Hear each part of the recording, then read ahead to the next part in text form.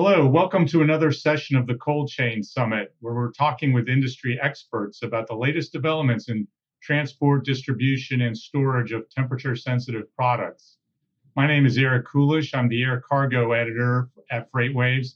And today, my guest is Donald Harrison, head of global key accounts for airlines and pharma for Envirotainer, a manufacturer and lessor of temperature-controlled containers for air transport. Welcome to the Cold Chain Summit, Donald. Hi, Eric. How are you? You can call me Don if you'd like. Don, okay, great. I'm good. Perfect. I'm on the road here, actually, in Ashburn, Virginia, so doing this remotely. But thanks for joining the show. I believe you're up in Chicago, correct?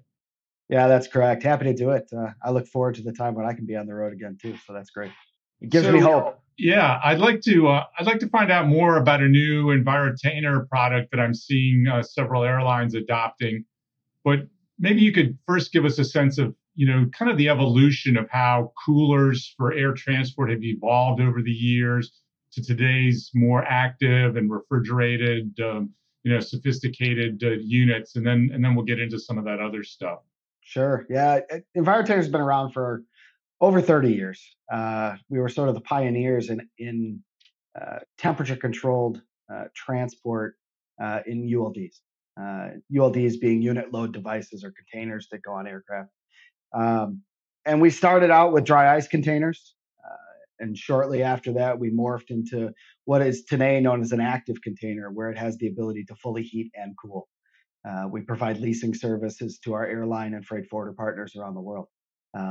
So that's what we do today. And then you mentioned a little bit about the Rely family of containers. That's what's coming up next. Yeah, I want to talk about that in a minute. So let's just go back and unpack that a little bit. So, sure. So the original containers, dry ice, there was a lot of talk about dry ice last year, leading up to the COVID vaccine distribution worldwide.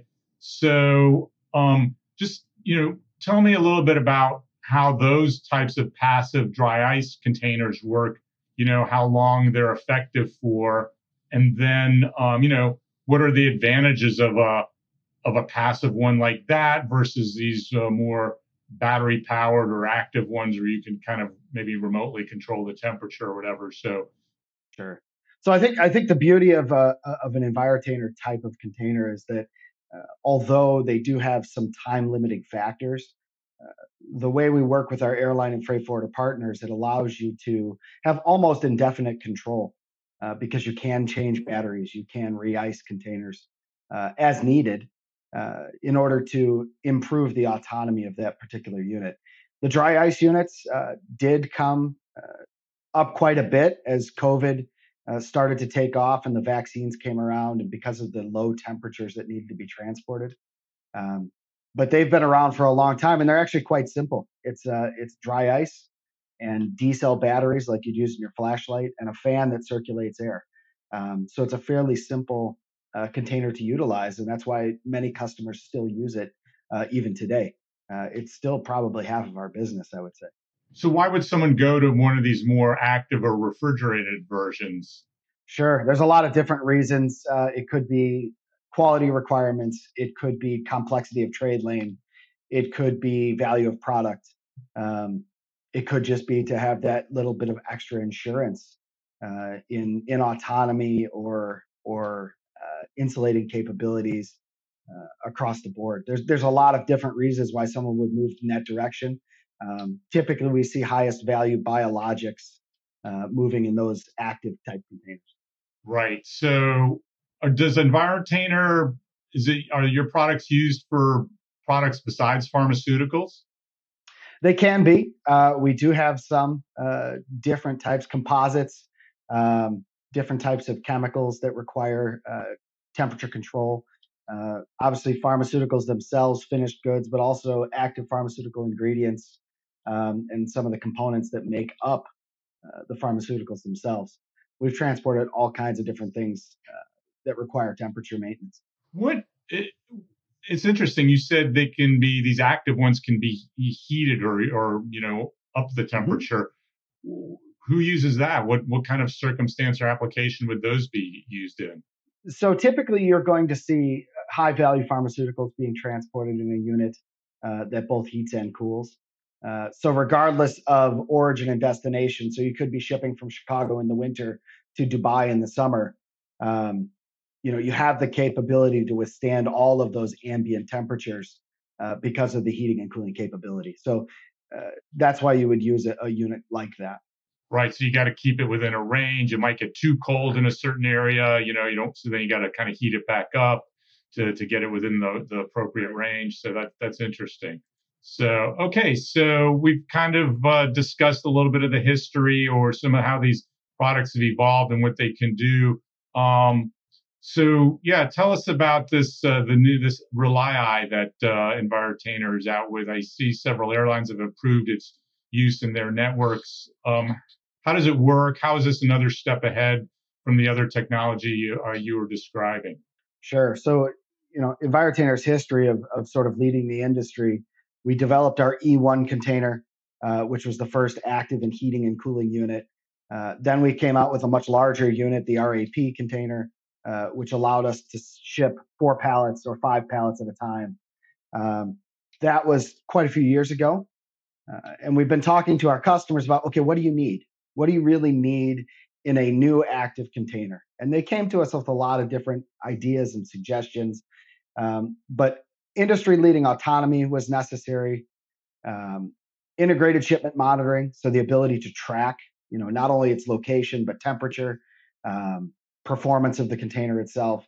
So there were a lot of things that we did in interviews with pharmaceutical companies, with airlines, with freight forwarders to identify the needs, and then create the Rely family of containers. The first one being the RLP container, which is a €3 pallet solution that we brought to market just recently. And you're right, about 20 airlines now who have approved the Rely RLP container to be able to carry it. And then we're working very closely with their pharmaceutical customers to qualify that product as well.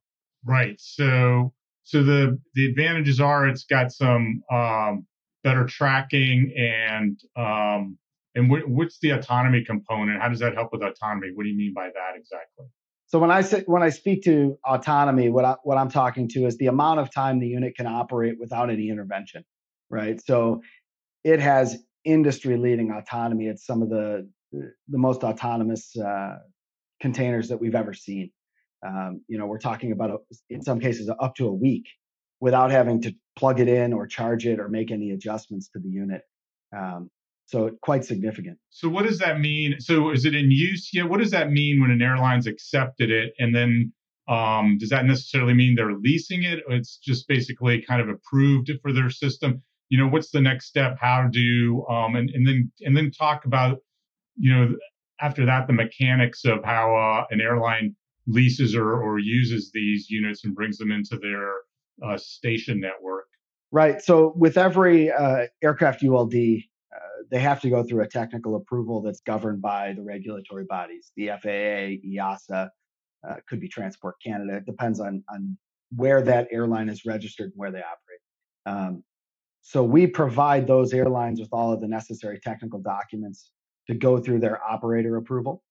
Once they've completed their operator approval and they can actually load it on an airplane, you still have training and you have procedures development and you have marketing and commercial and all the other aspects that go along with transporting the unit. So when they've approved it, that means that they've not only approved it technically, but they can bring it to market through a leasing process via Envirotainer. So to answer your second question, how do we do it? We have a grouping of stations around the world where containers are available. They place orders through our online portal.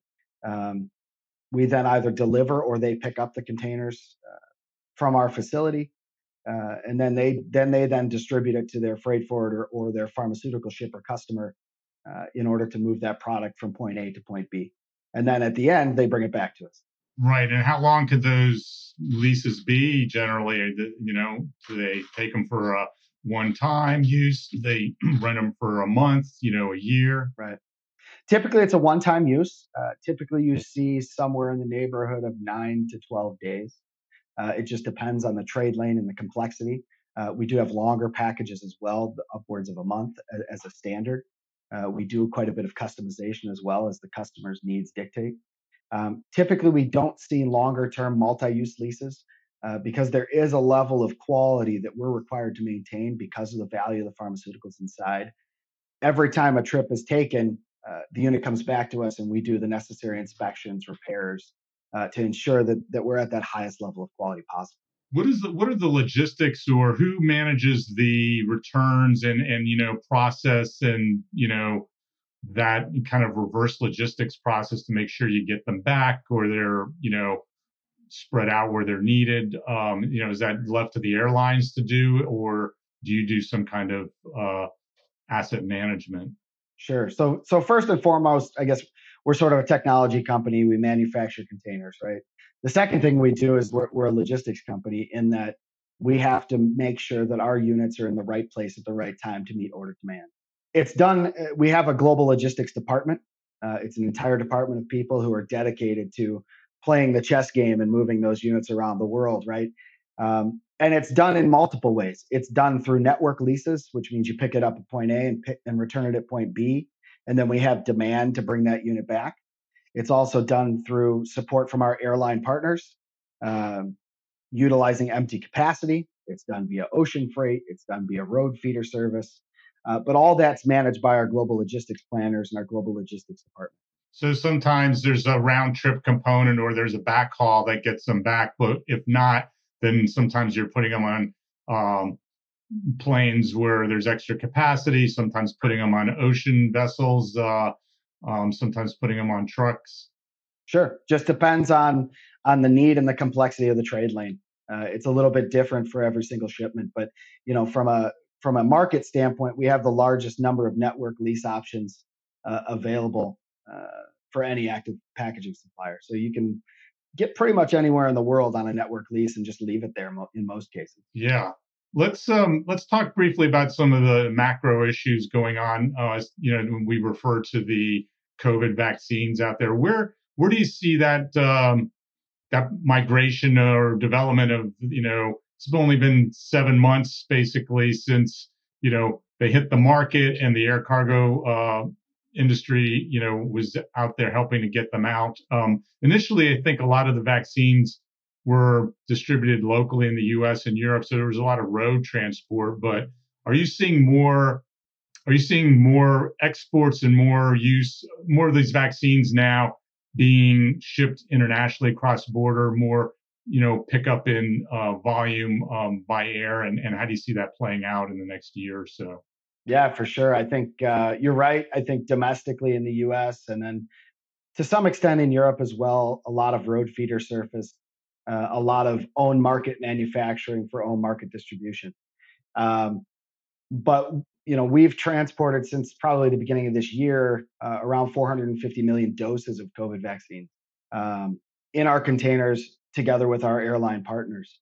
I would say that air freight is going to continue to provide the majority of the global transportation for COVID vaccines, COVID treatments, everything related to COVID testing and diagnostic kits. But that's happening all around the world, and now uh, as other countries start to receive donations from places like Europe and the United States, we're transporting that as well from the U.S. to Latin America to some of the smaller markets throughout the world who really need it.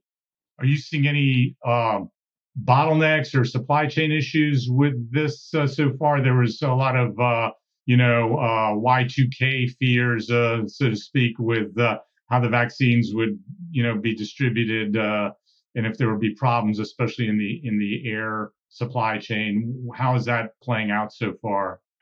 I think my opinion is it wasn't as bad as everyone thought it would be. I certainly think there were some logistical challenges initially with understanding how would this be distributed, how quickly would it need to be distributed.